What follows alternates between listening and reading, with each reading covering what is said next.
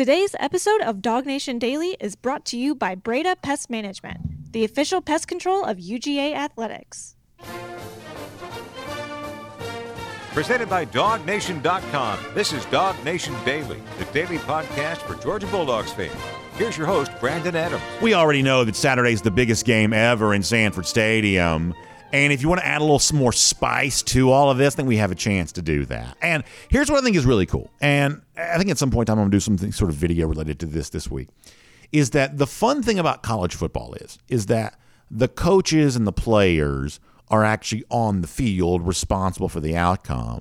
But there is no doubt that those of us who are fans, you who will be participating in the game as a fan, like you do have a role in all of this. And we do know, I mean, Kirby Smart said this last year, and we talked about that earlier this week, that when Georgia played Arkansas last season, that Kirby Smart credited fans themselves for creating 10 points there that day, that the hostile environment that Arkansas found itself in made it easier for Georgia to block a punt, get a touchdown. And suddenly Georgia has this big lead, and they coast with 37-0 win against an Arkansas team that was really pretty good. When the game is over, you know, the head coach of Georgia, who is as business and sort of buttoned up and kind of like locked in as any coach can be, more than happy to say, hey, it wasn't just us that did this. It wasn't just me, the coach, the players on the field. The fans were a part of this too. The fans helped Georgia get an easy win that day. And if you think about that, that's kind of a cool thing, is that you're not just a spectator to all this, that you're actually a participant in what goes on. And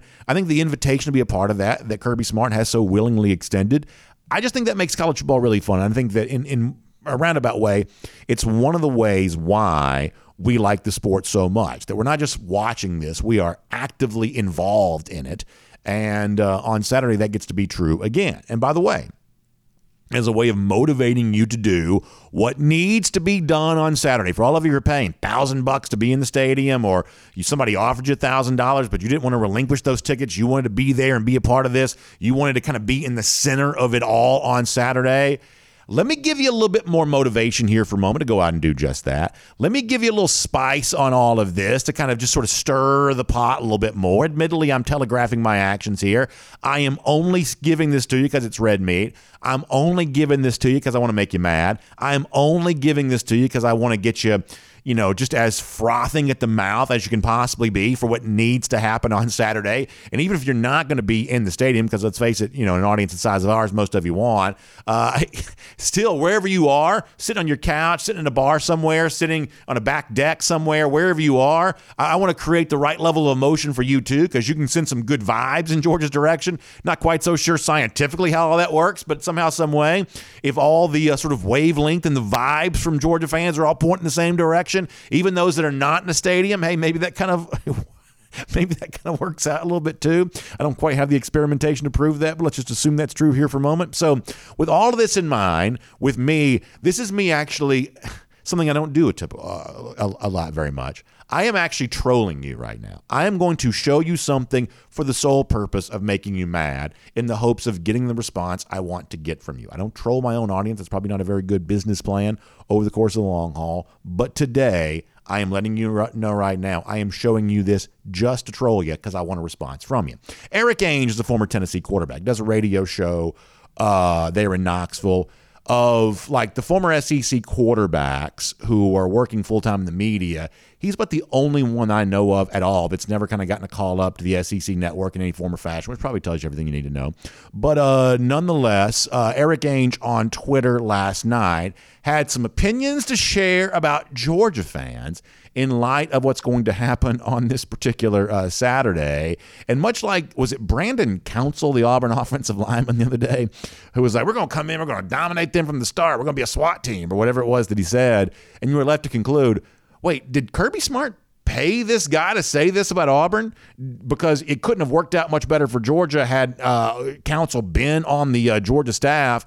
I think you're kind of left to wonder, wait, did Erik Ainge, did Kirby put him up to this? Because if you want to get Georgia fans absolutely at the fever pitch you need them to be at, what Erik Ainge says is perfect for that. You may have seen this by now, but let me read this tweet to you. Erik Ainge on Twitter saying, "Playing between the hedges is overrated. It's not that loud, and it's definitely not intimidating. It's nothing like playing in Neyland. Vols will be just fine in Athens. So that's Eric Ainge, former Tennessee quarterback, and clearly he's just saying this to get attention. We all understand that. But we're going to give him the attention. We're going to give him this attention, as I said before. I'm going to use his troll tweet to troll you because I want you to be even madder about going into Saturday. And even if you're not going to be in the stadium, I still want your vibes, with sort of a game face on type mentality. We're doing all of this for a very specific purpose here. I am trying to stir the pot as much as I possibly can because I want Sanford Stadium to be a house of horrors on Saturday. And if I have to go out and get an old-timey quarterback who, on Twitter saying, back in my day, we were actually beating Georgia, and the fans weren't very loud back then. If that's what it takes to get you where I need you to be, where you yourself want to be, then let's just use everything we have at our disposal to be able to get that done. Because that's what this kind of reminds me of, is what I sort of alluded to there a moment ago. Like, we just know this is objectively true. Tennessee fans have been checked out for a good number of years. You can look at the attendance at Neyland Stadium for a long time. And listen, honestly, if Georgia was as bad as Tennessee has been for as many different failed and disgraced former coaches as they've had, if that was the case, there'd probably be some Georgia fans that would check out too. I'm not saying that Tennessee was uniquely particular in the fact that some of their fans kind of went hunting on fall Saturdays as opposed to going to college football games. I'm not saying they're the only ones who have responded that way, but a good number of Tennessee fans for a long time had kind of checked out on their program. And I think that you see a little bit of a like a logical fallacy here, or just sort of a factual error here on the part of Tennessee fans.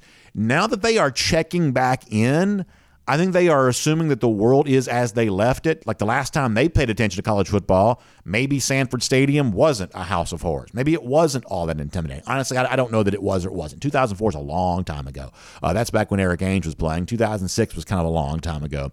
That's back when Eric Ainge was playing. A lot of our audience wasn't really old enough to go to games back then. So who's to say what Sanford Stadium was like in 2004 or 2006 when Eric Ainge was playing in that stadium? But I know what it's like in 2021, and I've seen what it's been like so far in 2022, and I've seen what it's been like so far in the Kirby Smart era. In fact, the record of wins and losses for Georgia at home over the course of the last several years, I think, do a pretty good job of telling the tale of what Sanford Stadium is right now, what playing between the hedges is like right now. So maybe Eric Ainge is right. I'm not willing to stipulate one way or another if he is or isn't. Maybe Eric Ainge is right when he says, back in my day, Sanford Stadium wasn't all that impressive or intimidating or whatever else. That's water under the bridge now, one way or another. But for a lot of these Tennessee fans who've been checked out for a while, this isn't the same old Georgia that you remember. Back when you had Philip Fulmer and back when you were legitimately a fixture going to SEC championship games, even way back in sort of the old-timey days, BCS national champions in 1998. Back then, Tennessee was a big-time program. At that time, Georgia kind of wasn't. Georgia probably wasn't fully punching in its weight class the way that it probably should have been.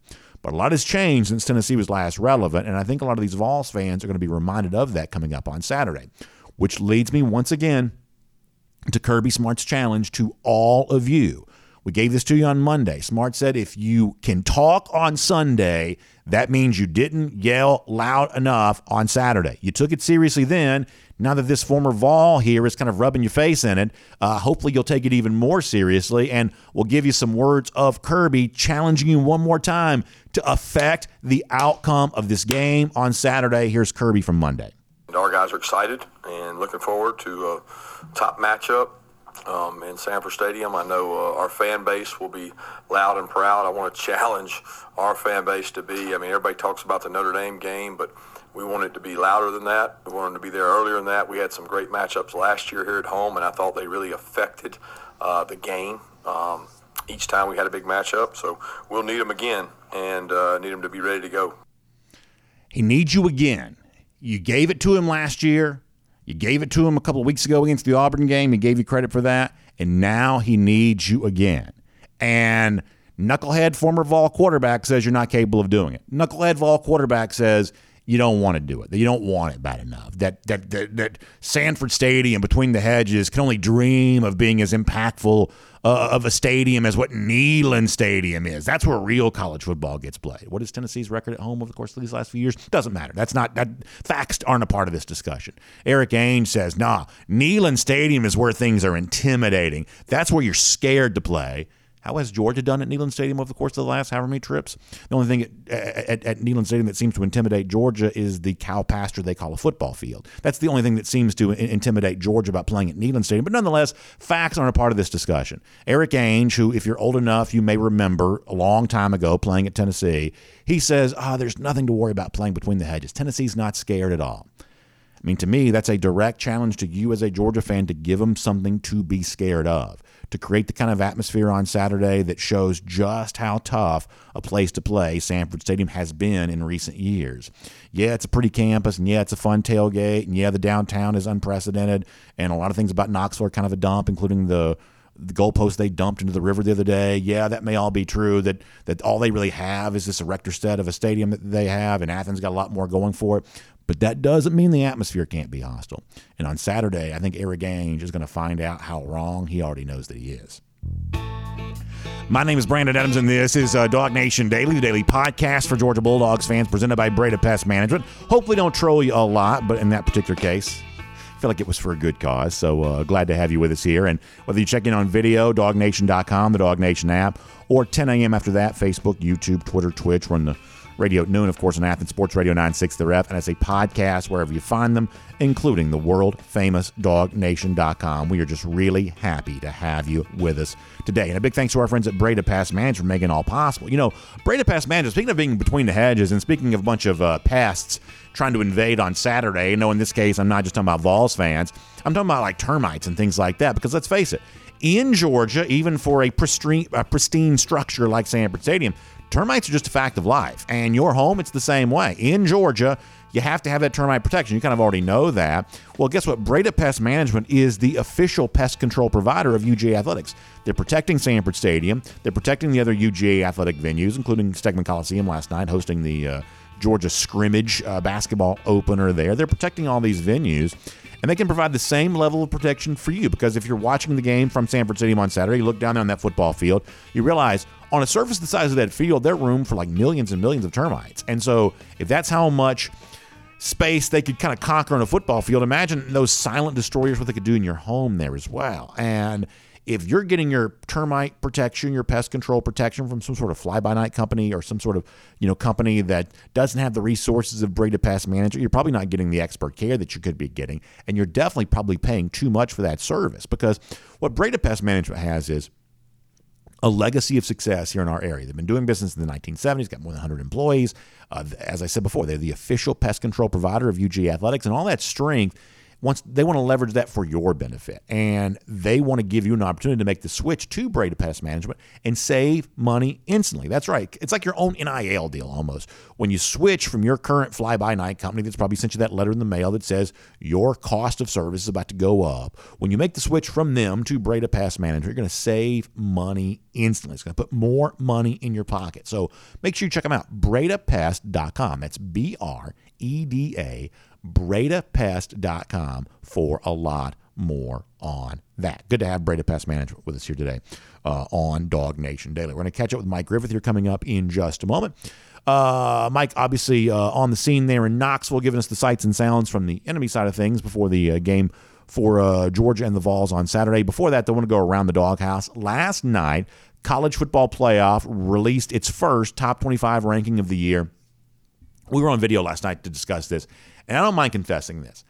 I love this stuff. And you see the top 10 last night. Tennessee at number 1, Ohio State at 2, Georgia at 3, Clemson at 4, Michigan at 5. A little bit of a drama related to the Clemson-Michigan thing. We'll get more into that later on. Bama 6, TCU 7, Oregon 8, USC 9, LSU 10. We'll do more of kind of what's dramatic about some of that a little bit later on in the show. But just generally speaking, I love these playoff debates. Even the kind of like intramural stuff right now to begin all of this, because it doesn't get really serious until the very end. But I could have a debate about the college football playoff rankings anytime. I just think it's kind of fun to do. It's a way for college football fans to sort of show their love for the sport in terms of how they debate it all. And I think from the perspective of last night, I think that you do have some takeaways here for Georgia here for a moment. I think there are some things that could be meaningful for Georgia based on the playoff top 25 from last night. So I want to give you a couple of things that are being said by this. Let me start with Boo Corrigan, the playoff selection committee chairman. He is the athletic director at NC State. And he talked last night briefly about why Tennessee and not Georgia was the number one team in the country. This is Boo Corrigan on the Vols. When you look at the three teams, all three very, very good teams that the committee really liked, I think the two wins that you're looking at with Alabama and LSU really sealed the day for Tennessee. So Tennessee going on the road, winning at LSU, and winning against Alabama, as he says, that seals the day. And listen, there were a lot of people who thought that, well, of course, there's a chance that Tennessee's number one here. The committee has shown over the years they like being different than the human polls. The AP poll does what it does. The CFP committee has kind of always liked being a little bit different from that. They are also seemingly self-aware that they are a television product meant to promote televised games, and so doing something to create interest in college football overall is the kind of thing they sort of secretly seem to enjoy doing. They think it's kind of fun to be cute sometimes. You've kind of gotten the impression of that. We think Tennessee is legitimately a good team, and they're certainly worthy of a top three position here somewhere. Number one, it happens to be the position of the committee, but we knew they'd be highly ranked, and we thought, given the committee's previous behavior, there was a very good chance they could be number one. What was surprising, though, is that Georgia, who has been number one in both of the human polls, coaches and AP now for quite some time, actually got slotted, as you said a moment ago, at number 3 with Ohio State there at number 2. In terms of the energy that I've seen from some Georgia fans around this, it was what Mr. Corrigan said about why Ohio State was ranked number 2 that probably ended up being maybe among the more interesting takeaways. Stealing from CBS the chance to say it's got 1 versus 2 on its airwaves on Saturday, and don't think I didn't notice that. But nonetheless, Boo Corrigan talking about why it's Ohio State and not Georgia in that number 2 spot ahead of the historic showdown on Saturday. Here's Corrigan again. Well, I think the explosive nature of their offense at Ohio State, C.J. Stroud, Marvin Harrison Jr., the win over Penn State, the way they came back to win that game. Again, very close, 2 well-balanced teams. At the end of the day, the committee decided that we would go with Ohio State number 2 and Georgia number 3. So let me just say this very quickly. This is why I'm in favor of an expanded playoff. I don't trust what Boo Corrigan thinks he knows about college football. I don't trust it at all. And I didn't trust the committee chairman before him, or the committee chairman before him, or the committee chair before him. I don't really trust this body to make, I'm going to use a fancy word here, qualitative decisions. I think the committee, for the most part, makes quantitative decisions. They like zeros in the loss column. They like ones in the loss column. But beyond that, especially if those are Power 5 teams, but beyond that, the committee is just not really capable of like looking at Team A and Team B and making, once again, fancy word here, qualitative decision about which of those 2 teams is better.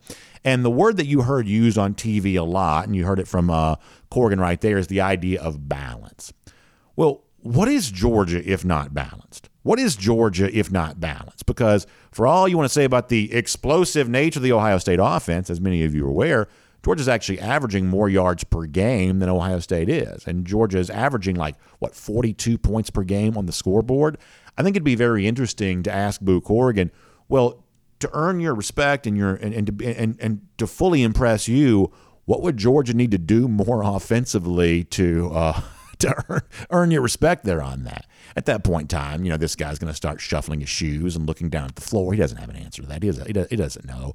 And next week when they make their arguments, they're going to just say something completely different because from week to week they just sort of invent new criteria for how they rank opponents. And as I said before, this is why I'm in favor of an expanded playoff, because I don't want the power to be in these people's hands to decide who the 4 teams are that make the playoff. I'm a lot more comfortable with this group excluding the 13th best team than I am with this group excluding the 5th best team, because history shows they're just not very good at making those decisions. Why are there always so many blowouts in the college football playoff semifinals? Because I believe this group, and the group changes from time to time, but it's sort of always the same if you get my drift. This group is just not very good at choosing the 4 teams that belong in there. They don't make very good, once again, fancy word, they don't make very good qualitative decisions about all of this. But here is something else I want you to consider here for a moment. That in the roundabout way, when you talk about, well, all of this doesn't really matter and all of this is, all just made for TV, there's obviously an element of that that's true. But consider this year, why this year is sort of different than previous years, and why this year some of this thought process, some of this discussion is going to be more important than normal, because This year, unlike a lot of years, it's not just who makes the playoff. It's also where you are seated in the playoff. This happens to be one of those years in which one of the semifinal games is in Atlanta at Mercedes-Benz Stadium. And the other playoff game this year is the Fiesta Bowl out in Arizona. And the national championship game is in Los Angeles. So you better believe for that coveted number 1 seed, which in all likelihood is going to go to one of these SEC teams, or at least there's a strong chance that's the case, that earning the full respect of the committee and getting that number 1 slot in Atlanta is going to be important. So, this idea of, well, right now we think so-and-so is better than Georgia. If Georgia were to finish where it is right now, yes, it's in the playoff, but it's playing the game in Arizona, and it's either having to come back home and then go back out to Los Angeles, or it's having to stay out west for a long period of time. These are not NFL guys. These are younger college kids, and asking them to kind of do the long kind of road trip where the NFL teams typically do when they have back-to-back games out west, that's just a different kind of deal for college teams. So as you're thinking about the playoff debate here right now, it's not just the age-old question of who's in, who's your top 4. It's where are you ranked among that top 4, which is going to continue to matter because playing the game in Atlanta in your own backyard, and that's also going to be Clemson's backyard and Alabama's backyard and Tennessee's backyard. Everybody wants to play the game in Atlanta. If you're kind of in the southeast part of the country, being a part of that is going to be really, really important. Now, one more thing, and this kind of goes back to something I said yesterday and something that Connor Riley kind of brought up with me, and we just talked with him on Dog Nation Daily yesterday, is that there is a sense that I'm getting that Saturday is a little bit more important for Georgia than it is for Tennessee. Now, whether that should be true or not true is probably a different discussion. But as far as what is, it is certainly easier to imagine a Tennessee team losing on Saturday and still making the college football playoff than it is to imagine Georgia losing at home on Saturday, not winning the division, and still making the college football playoff. I'm not saying it's impossible for either side, but to me, it seems easier to imagine Tennessee doing that than Georgia doing that. And last night, Heather Dinich, who we've obviously had issues with before here on this show, she kind of made that same point on television. So I want you to hear this right now. This is Heather Dinich from ESPN. Georgia needs to win on Saturday more than Tennessee. And I say that because it's clear they are clinging to that win against Oregon. And if they don't beat Tennessee, they're going to obviously need to win out, and they're going to have to pray because nobody left on their schedule is ranked in the CFP's top 25 tonight. And that win against Oregon was great, but they've got to do more. They've got to beat Tennessee in order to have a chance, in my opinion. I don't find Heather Dinich to be all that impressive. I think she's wrong about a lot, but I don't think she's wrong about this. I do think the game probably matters a little bit more for Georgia. In other words, if Georgia were to lose, Georgia starts needing a lot of help. It'd be good for you if LSU beat Alabama, or it'd be good for you, if somebody beat Tennessee in the SEC championship, or, you start getting a lot of scenarios playing out where you sort of need so-and-so to beat so-and-so to kind of give you the spot that you need back. But here's what we also kind of understand. In a roundabout way, we sort of always understand that's true, that anytime you lose, you kind of give up the autonomy to control your fate towards where you end up in the college football playoff. That, of course, the game is really important for Georgia on Saturday. Of course, these are the kinds of games you need to win to give yourself the best chance to be in there. And maybe that's a little less so for Tennessee because they're on the road. They've got the victory versus Alabama in hand, who the committee seems to value more than Oregon here at the moment. Maybe that's the case, but this is kind of what you sort of always expect. You've got to win to stay on the inside track to the college football playoff. So that's one of the reasons why the game is so big, because Georgia's status as a playoff contender and Georgia's status as the reigning national champion, it's all on the line when you play this game against the Vols on Saturday. So from that standpoint, I don't think Heather Dinich is necessarily wrong in what she says right there. But it is an ongoing debate and one we're looking forward to having here around the Doghouse, of course, on Dog Nation Daily, presented by Breda Pest Management. Now, before we're done, we'll kind of get more into some of the other playoff rankings and kind of some of the other things that happen sort of below where Georgia's ranked, which I think are also really interesting and kind of worth your attention as we kind of try to figure out what the overarching conversation is going to be over the course of the next few weeks. And there were a couple of rankings that I think were quite a surprise to a good number of people, and we'll highlight those for you coming up here in a little bit. But for now, from Knoxville, Tennessee, looking back in the playoff rankings, looking ahead to Georgia, Tennessee on Saturday and everything else, let's talk to Mike Griffith here right now as a part of a Georgia Farm Bureau Insider Update.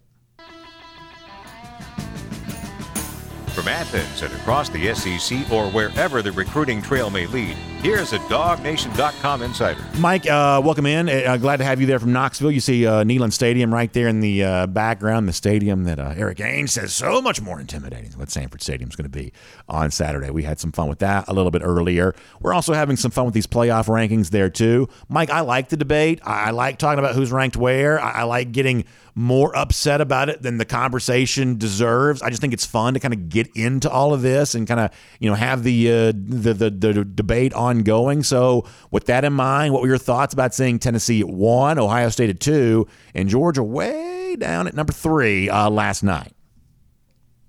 Well, BA, I was on the conference call last night, and I asked Boo Corrigan about the head-to-head matchup between Georgia and Florida and Tennessee and Florida. And Georgia beat Florida by a much wider margin at 42-20 recently on a neutral site field than Tennessee did at home, 38-33. So that's the argument for Georgia, is that there's one common opponent, and I would argue that Georgia won more impressively than Tennessee did. The schedule, though, absolutely favors Tennessee. They won in Baton Rouge, and Georgia fans know that's not an easy place to win, albeit this is not a Joe Burrow-led team, but still they pounded an LSU team that beat Ole Miss, which by transitive properties puts LSU among the top 12. And they beat Alabama in the regular season. Again, it could have gone either way in that stadium behind me. You can talk about the officiating and talk about one team missing a field goal, another one has one blocked, and it goes through. They won just barely. But I think what really hurts Georgia is some of the struggles that they had. I mean, they struggled against Kent State. I mean, that's a 3-5 team. They struggled against Missouri. They were down 10 to a bottom dweller in the SEC. And Georgia, to some on the outside, doesn't pass the eyeball test. And we can see, what Stetson Bennett's done, but he's not C.J. Stroud. He's not at the top the Heisman standings. He's not a Harrison Jr. So I think this is a slap in the face to the Georgia offense, which, okay, so Tennessee has more scoring and has more total offense. But if you dive deeper in the numbers, Georgia's better on third downs. Georgia's better in the red zone.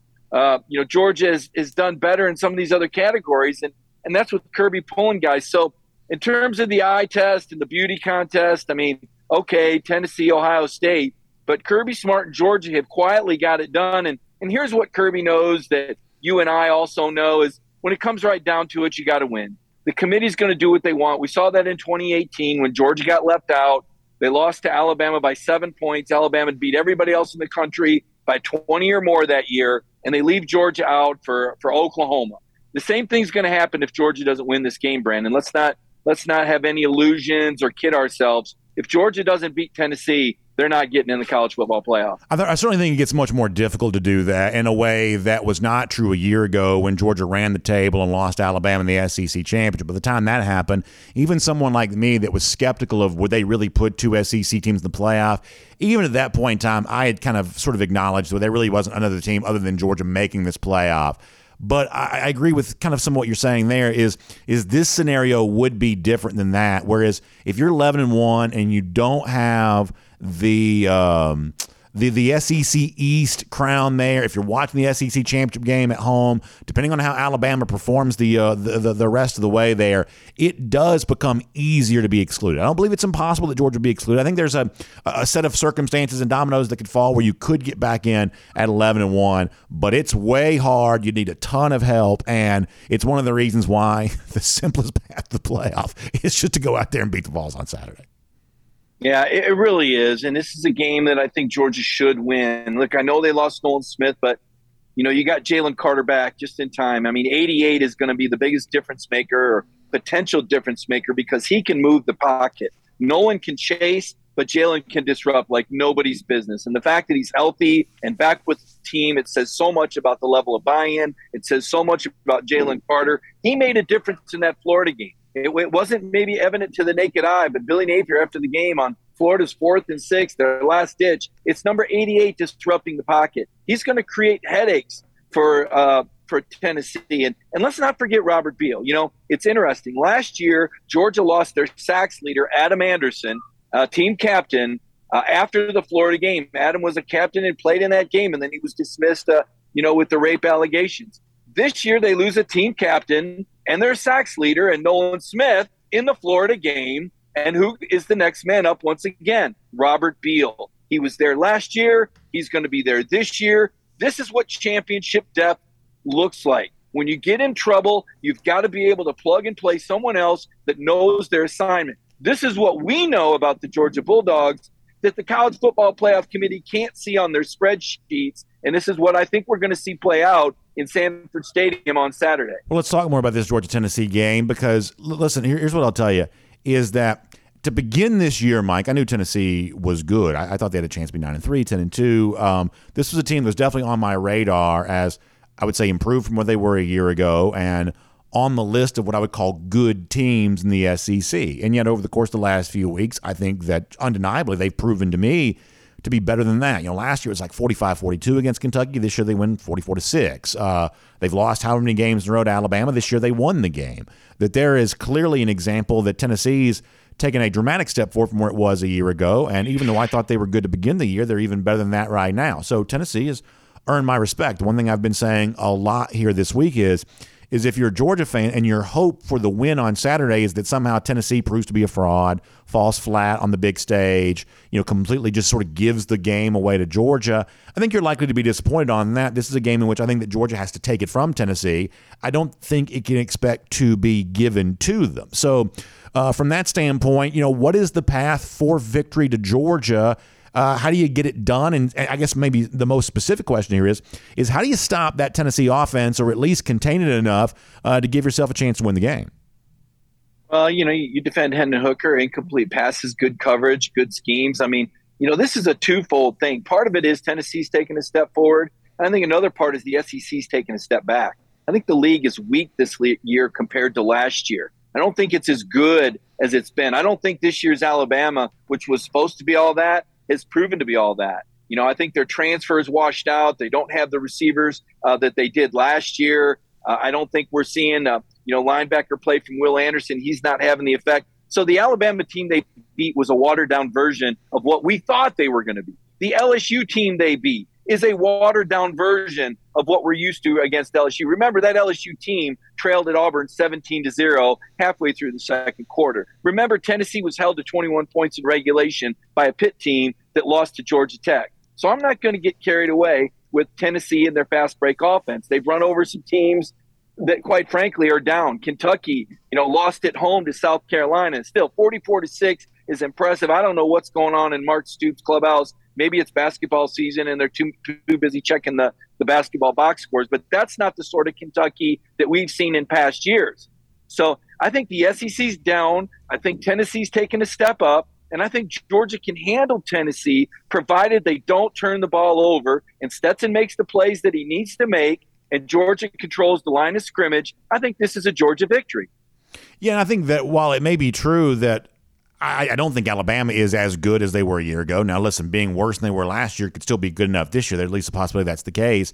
While it's true that I think Alabama is a step back from where they've been, I don't think it's obvious that Georgia is, though. And listen, we may find out on Saturday that it is. I think right now what Georgia is unproven. Georgia has a huge win against a top 10 Oregon team, and a lot of other games you're kind of left to wonder what this really means.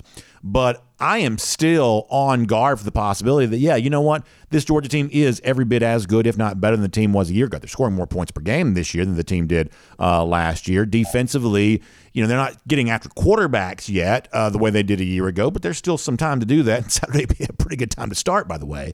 And we had Brad Nesser from CBS on the show last week, and he said he thought that this Georgia team might be better than one was a year ago. So I think for the Tennessee folks who are sort of hoping there's this obvious regression from the Georgia team that beat them up last season, I don't know that Georgia cooperates with that narrative. Maybe they do. I've been saying all week long, Mike, as a fan, which I am optimistic yet uncertain. I don't know how any of this plays out on Saturday or anything beyond that. But I think this Georgia team has given me reason this year to be optimistic, and I take that optimism with me on Saturday.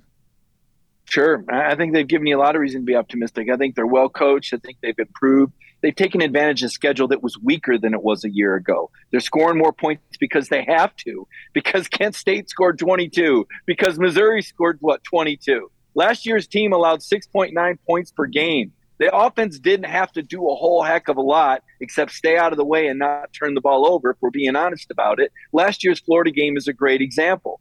The defense essentially triggered 21 points in a 3-minute span at the end of a game that was 3-0, right? Now, this year's offense, I think, has taken steps. I think Stetson Bennett has improved. I think the offensive line is a wash. The backfield's not as deep as it was a year ago. I don't think you can debate that. And I don't think the receiving core is as deep as it was a year ago because of the injury to A.D. Mitchell. Now, when A.D. gets back, I think that's a game changer, Brandon. And whenever they decide to use a Rick Gilbert, I think that's a game changer. So I think the offense is a wash, but is potentially better with a higher ceiling once AD gets back and once Eric Gilbert gets plugged in. We've seen a healthy Darnell Washington make a difference. Defensively, however, you lost 5 first-round picks, and your line of scrimmage, it's not as good as it was a year ago. Your linebackers have stepped up. Jamon Dumas-Johnson has played extremely well. Do we think he's as good as Nakobe Dean yet? That would be quite an honor. I think you could make a case that JDJ is approaching that level, but I don't see Quay Walker standing next to him.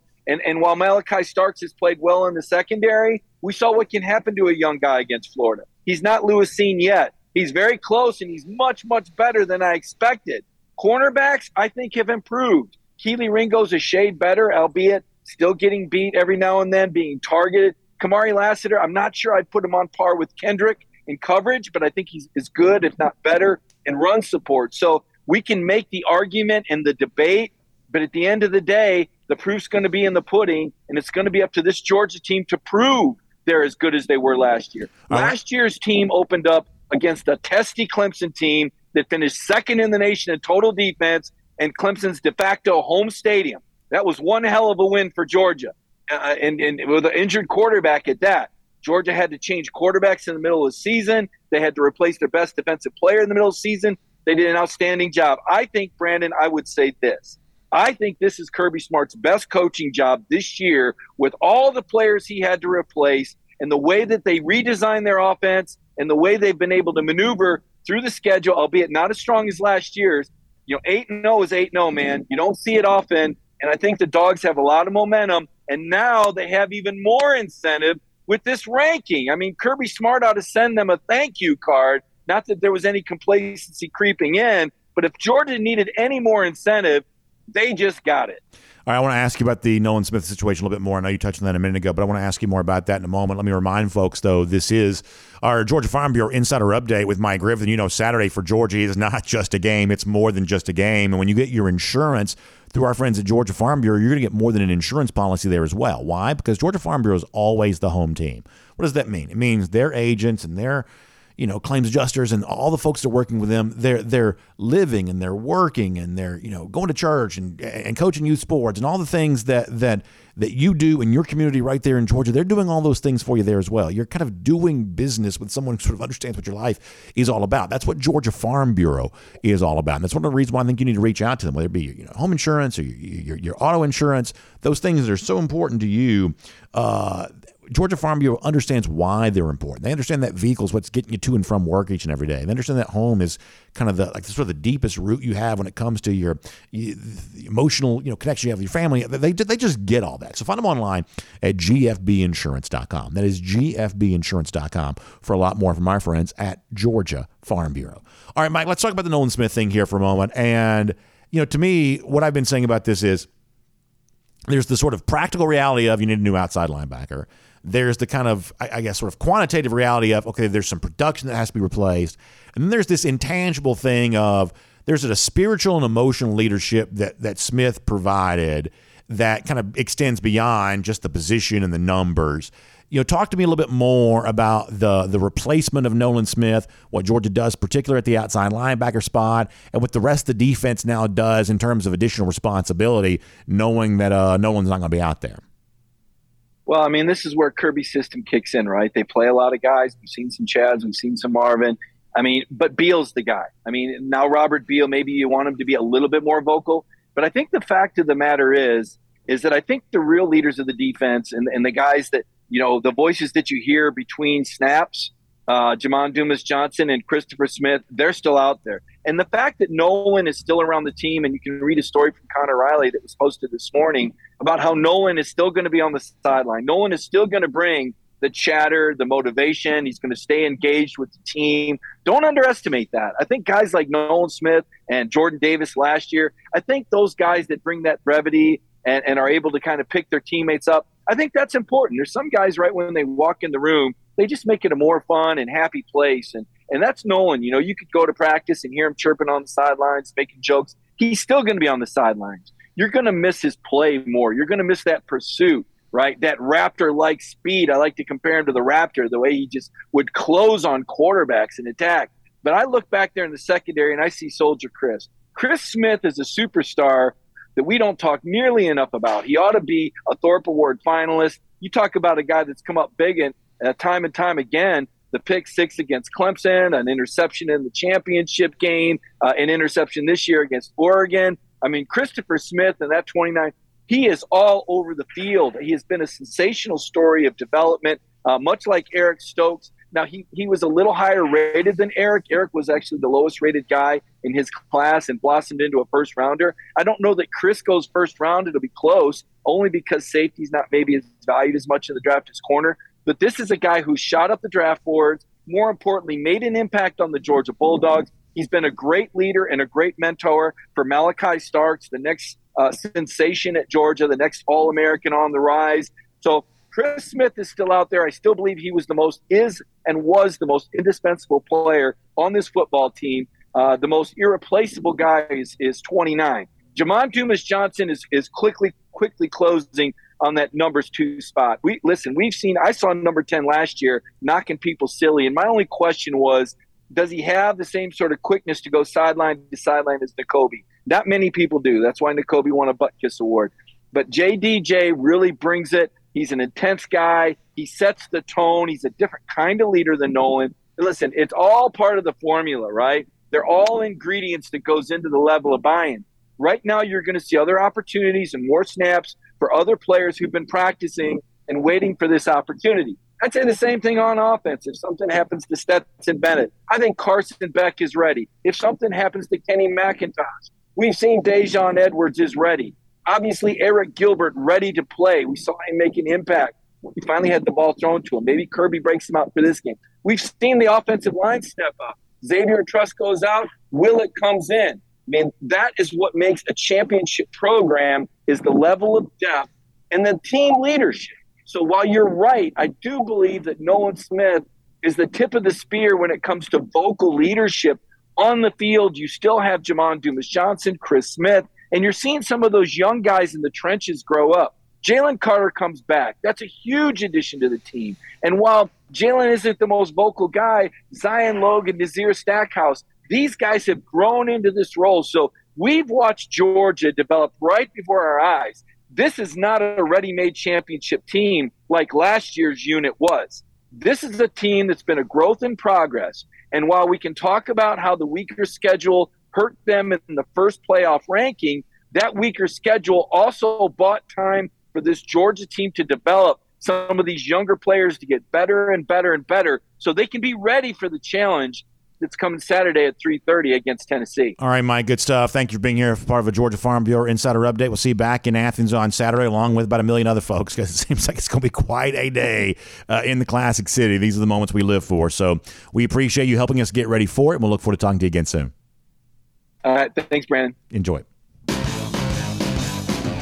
Let's take a look around the rest of the league. This is SEC Through. So quick note, Mike mentioned this about Robert Beal. Let me give you this number here really quickly. So if you go back and look, and a website like sportsreference.com is always so helpful on something like this. So if you go back and look a year ago, prior to the Florida game, Robert Beal only had a sack and a half. He had a sack against Vandy. He had half a sack against Auburn. Well, on the other side of the Florida game, that's when Adam Anderson stepped away from this team. Beal has a sack against Tennessee, a sack against Charleston Southern, a sack against Georgia Tech, a sack against Michigan in the college football playoff, a sack against Alabama in the national championship game. Finished with his team's individual lead in the sack total with 6.5 on the year, and 5 of those came on the other side of the halfway point of the season once Adam Anderson stepped away from this team. Beal stepped up for you a year ago. Now, why did that happen? And I guess technically, how did all that come to be? I don't quite know. Obviously, playing with other good players made it a lot easier. And this year, things are a little bit different with the overall component makeup of this Georgia defense. But Beal stepped up for you last year. He did, and being on the field more gives him a chance to maybe do that again. You got to have it from somewhere, and maybe he's one of those guys that can provide that. All right, let's go cruise around the SEC courtesy of Royal Caribbean. I'll tell you this, as excited as I am about what's going to happen Saturday and then the weeks after that, leading to a go for 2 and 22 type season for UGA. Also excited about what's going to happen for us, my family, on the other side of that. We're going to be going on Wonder of the Seas, and last night with Royal Caribbean, my wife and I were kind of watching some YouTube videos on that and kind of making some of our plans. We're going to kind of do a little something in December about that, getting a chance to enjoy all of that. And to me, it's the looking forward to the trip, which is always part of the fun. I mean, obviously being there and doing that is great, but it's like looking forward to it that I think is always really fun. And when you plan your own Royal Caribbean cruise vacation, you're going to find out that's the truth. And one of the things you can get excited about right now and anticipate really is January 2024, the debut of the brand new ship, Icon of the Seas. Right now, we're going on Wonder of the Seas, which is the biggest ship that Royal Caribbean has right now. But next year, or I guess on the other side of next year, when Icon of the Seas debuts, not only is it going to be the largest cruise ship in the world, it's going to be an introduction of a brand new class of Royal Caribbean cruise ships. So they're always doing fun new things, always kind of setting the stage and really setting a new standard for what cruise vacations are all about. And you can experience a taste of that yourself when you join us on the Dog Nation cruise coming up this April. RoyalDogs.com, that's a website. RoyalDogs.com. You can go there and find out kind of more about this. Also, Jessica Slater is a terrific travel agent. She's been specially selected for us by Royal Caribbean to help you book all of your Royal Caribbean cruise vacations, but in particular, the second ever cruise with Dog Nation coming up this April. So you can give Jessica a call, 770-718-9147. That's 770-718-9147. And she'll tell you everything you need to know about the brand new Icon of the Seas when it comes out, the ship that I'm looking forward to being on, Wonder of the Seas, or the ship we're all going to be on together, Independence of the Seas, coming up in April, going to Nassau in the Bahamas, Perfect Day, Coco Cay, that wonderful private island oasis. She can tell you all about that, so make sure you check her out today.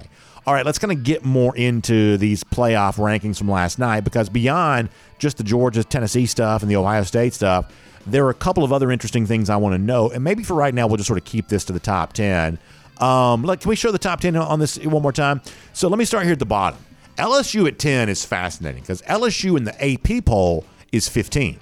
So if you're looking for an example of the committee either wanting to or being willing to, whichever, I guess, point of view you profess on this, they are fine with being way different than the human polls. This is an LSU team that's lost twice, by the way. They lost week 1 to Florida State in a game they played awful, and they got blown out by Tennessee. And somehow 2-loss LSU right now is the number 10 team in the country. And I was joking with Connor Riley about this last night, about who this conspiracy theory benefits. Is this a justification for having Tennessee at 1, or knowing that you've got top 10 matchup now, which is kind of funny with a stroke of a pen. ESPN can create a top 10 matchup for itself. Top 10 matchup coming up on Saturday against Alabama. To me, putting LSU at 10 is a pro-Bama move, and I'm saying this sort of half kiddingly, half seriously, in that if you really want Alabama to stay alive for the playoff, what better way to do that than beating a so-called top 10 opponent, even that opponent's already lost twice? Right now, Alabama doesn't really have a win that argues for it very well, but LSU, because they're currently ranked at 10th, could kind of change that. And if you kind of want to keep, whether it's conspiratorial or if you're just skeptical, maybe the better word here is skeptical. If you're skeptical of LSU at 10, I think you've got every right to be skeptical of USC at 9 there as well. Some of y'all don't care about the Pac-12, which you have every right not to. But for those of you that do kind of follow the big picture story in college football, give me in one sentence why USC should be ranked ahead of UCLA. Honestly, what is the argument for USC over their in-city rival UCLA? Not quite so sure there is one.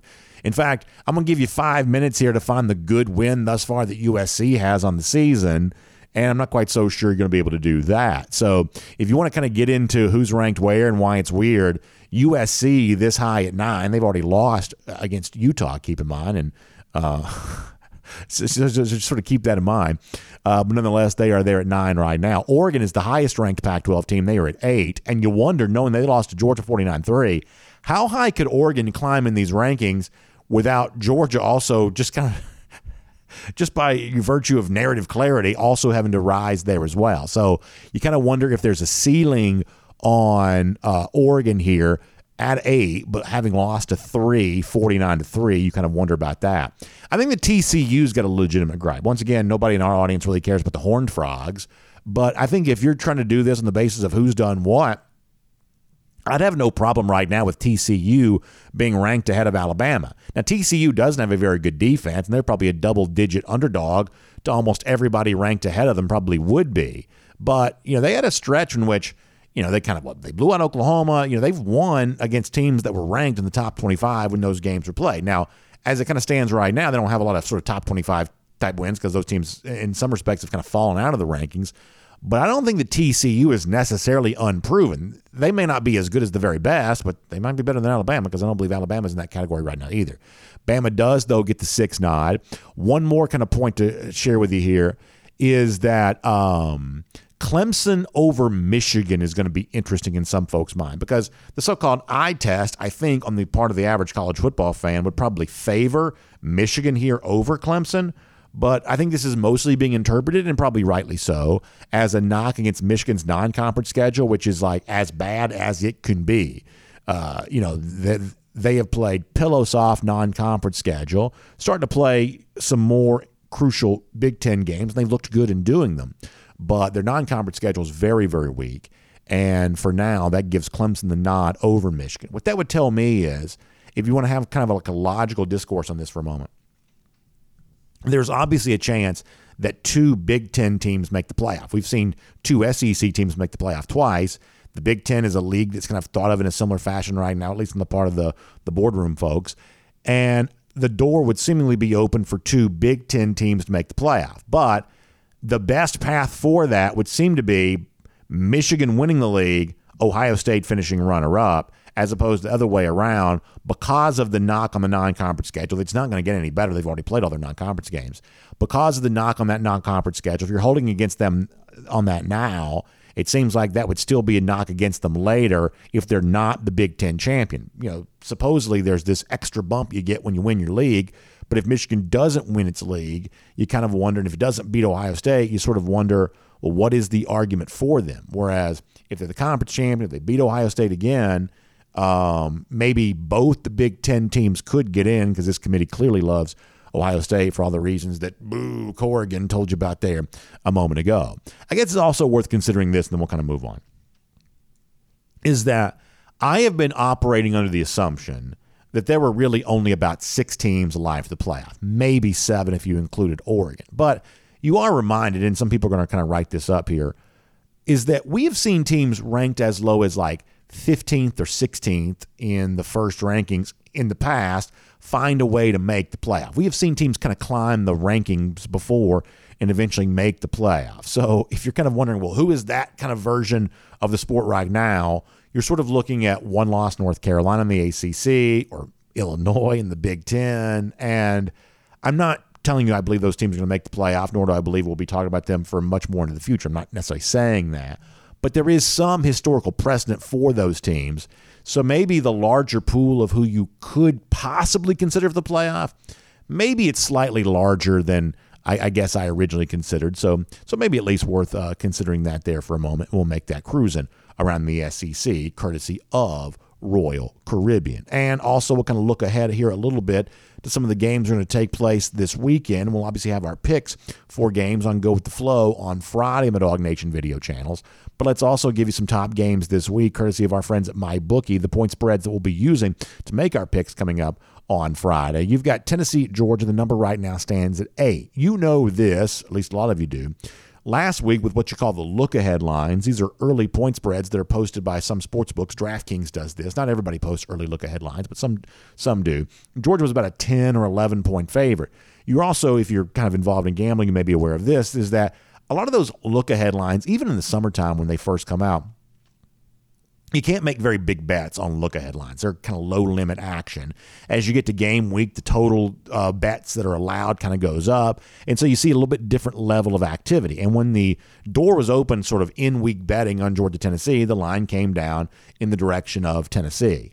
I do take it a little bit seriously here as someone who just wants Georgia to win the game. Whether you win by 8, whether you win by 4, whether you win by 40, I just want Georgia to win the game.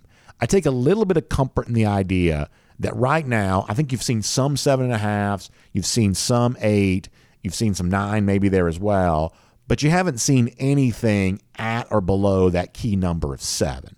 And that shows you there's some respect that's out there for Georgia. Yeah, the line's going to come down a little bit, but it's still above 7, which is about a key number as you can get when it comes to a lot of these point spreads. There is enough love for Georgia there on that the obvious fear here is on the part of some big bettors, big total, guys that throw big numbers at some of these games, that if you were ever to go below that 7 or sort of hit at that 7, that Georgia would be hammered there at that point in time and that people would look to come in heavy there on the Bulldogs. In this particular case, the fact that Georgia's sort of sitting there at that 8-point number, if you're a Georgia fan, you just want to see UGA win the game, I think you probably take some comfort in that because that is kind of sitting above a key number, showing you some respect there on the side of Georgia. LSU's in the top 10 of the CFP committee, but a 13-point home underdog against Alabama on Saturday. I think this is a fun game. I don't know that I've got much of a lean on this yet. LSU is playing better than they were. I don't think there's any doubt about that. And I have right now no idea how good Alabama is. I think the one thing I've come to believe is you cannot just rubber stamp Alabama anymore in games like this. At one point, maybe you could, but right now, from week to week, you just don't quite know what you're getting from them. I don't know that Alabama's played a great game yet. Are they capable of playing a great game? I guess Saturday would be the time to have it come out. They're coming off a bye, and they're seemingly, I don't know, getting a little healthier, I guess. I just right now kind of view Alabama as a little bit of a mystery, but this is not, in my mind, a national elite team the way that it's played in September and October. We'll see if November brings a new level of play there. Kind of inside baseball here, but we pick 5 games on our show, and this week kind of trying to decide another game to pick was a little bit hard, or trying to decide the full 5 games to pick was a little bit difficult. A couple of the top 25 matchups, NC State, Wake Forest, don't really care much about those here right now. So I decided to go with Auburn against Mississippi State. I think this game's kind of fun. Obviously, Mississippi State's the opponent next week for Georgia. Auburn is also in its first game with interim coach Carnell Williams, Cadillac, taking the lead here for Auburn. And what we've seen this year is teams with interim coaches, including, like, say, Georgia Tech, which won a couple of games with Brent Key as head coach. Even Charlotte last week won a game with an interim coach.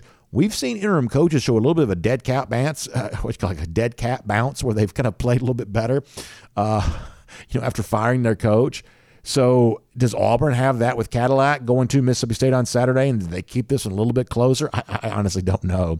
But I did want to kind of include this game because I thought it was at least a little bit of an oddity with the interim coach against the opponent for Georgia there next week. And then kind of outside the SEC, you got Texas against Kansas State there on Saturday. Texas got a big game looming with TCU. A lot of folks kind of think, sort of half kidding, half serious, that Texas is the best 3-loss team in the country here right now.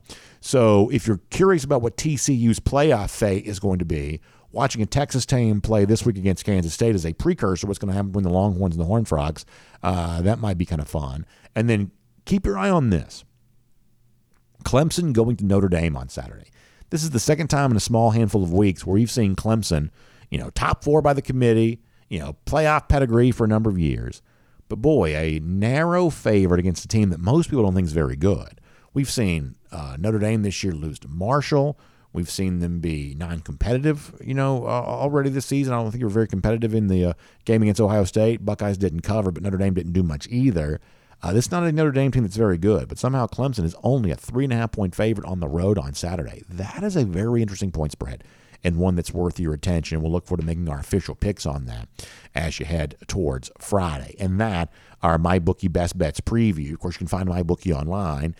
Just use the internet to find it for you. Just sort of type MyBookie in your browser. They'll get you where you need to go. And then once you get to MyBookie, use the promo code DogNation. And when you do so, you're going to get a big deposit bonus up to $1,000. You put in $500, our friends at MyBookie will give you an additional $500 right there in your account, and you're literally a winner before you win. your first bet. And after that, you simply play, you win, you get paid. It is winning season right now at MyBookie, but you can find them online. Use the promo code DogNation to take advantage of all that comes your way with that big deposit bonus. MyBookie online, promo code DogNation. Best of luck, and great to have MyBookie with us here each week as always. By the way, speaking of Friday, looking ahead to the weekend, this weekend one we're looking ahead to more so than many. And, of course, we're also thinking about our big finish coming up on Friday, where we enjoy all the folks who are enjoying the Finish Long Drink and being back in Jacksonville this past weekend. A lot of folks had the Finish Long Drink flowing.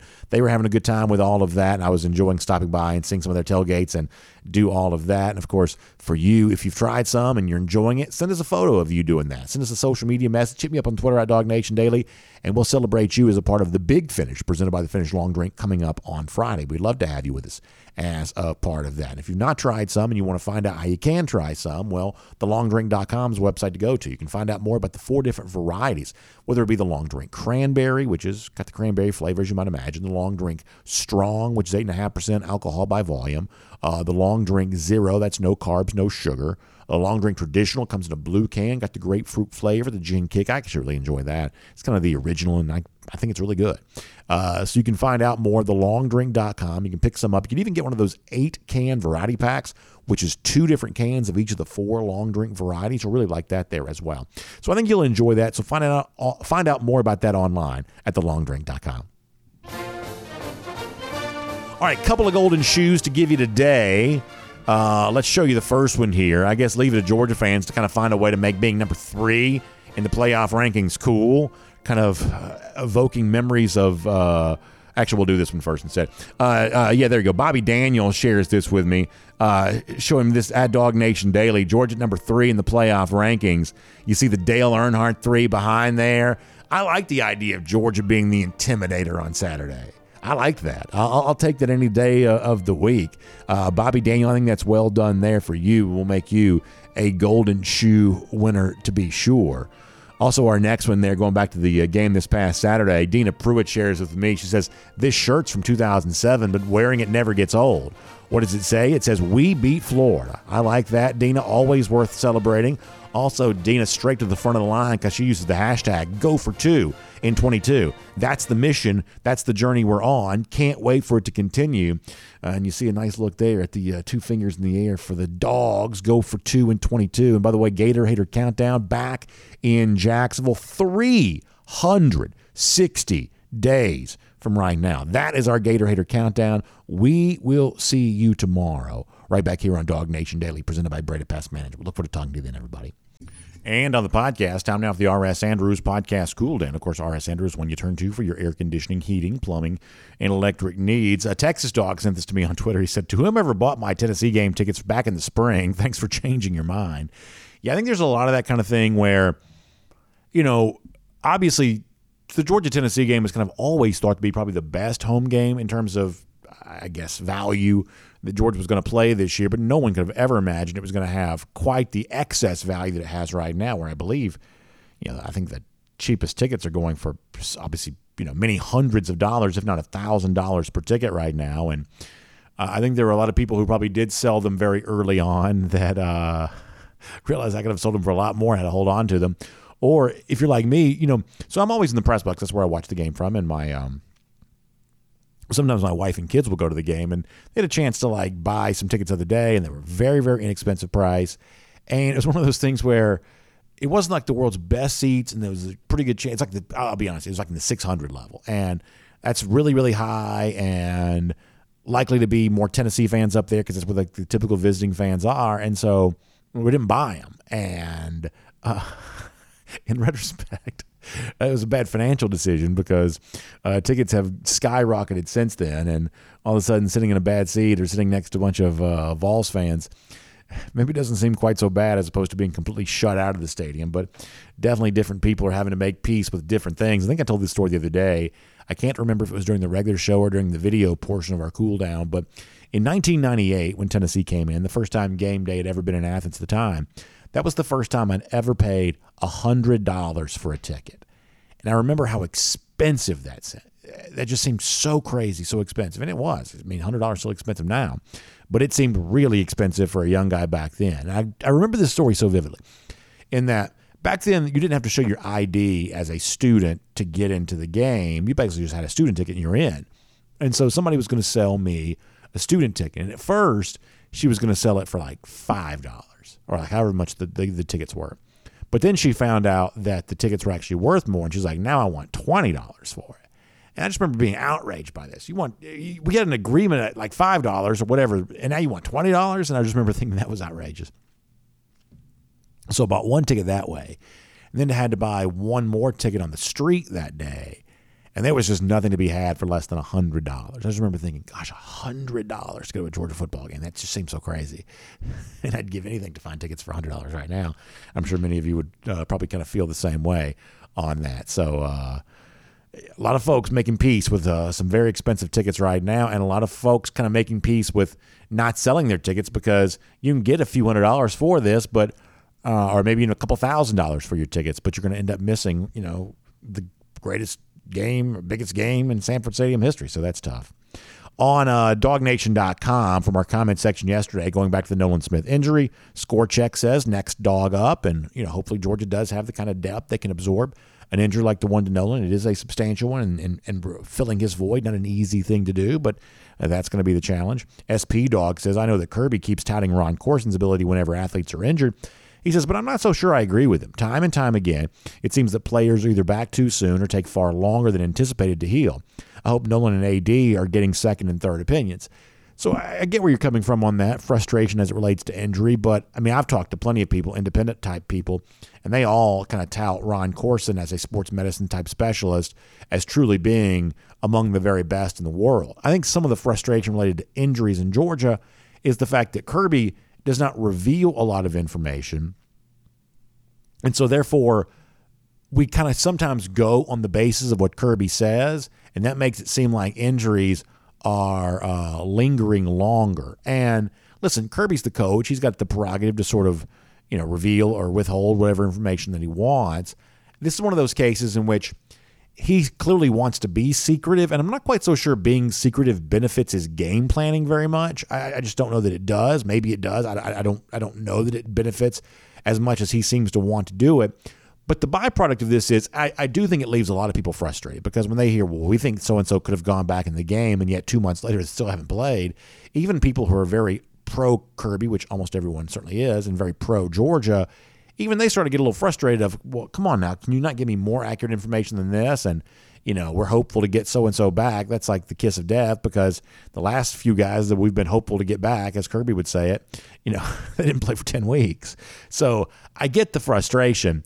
I certainly don't believe that Georgia is in any way mishandling injuries. I just think that Kirby Smart likes to undersell the severity of injuries. And he seems to think he has a good reason for doing that. Maybe he has a better reason than I think. I don't think you're fooling the opposition on this very much.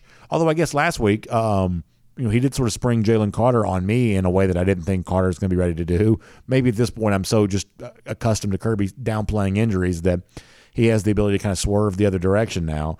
But I don't think that Georgia's mishandling the injuries. I just don't think that Kirby puts a lot of stock in being forthcoming about the nature of some of these injuries.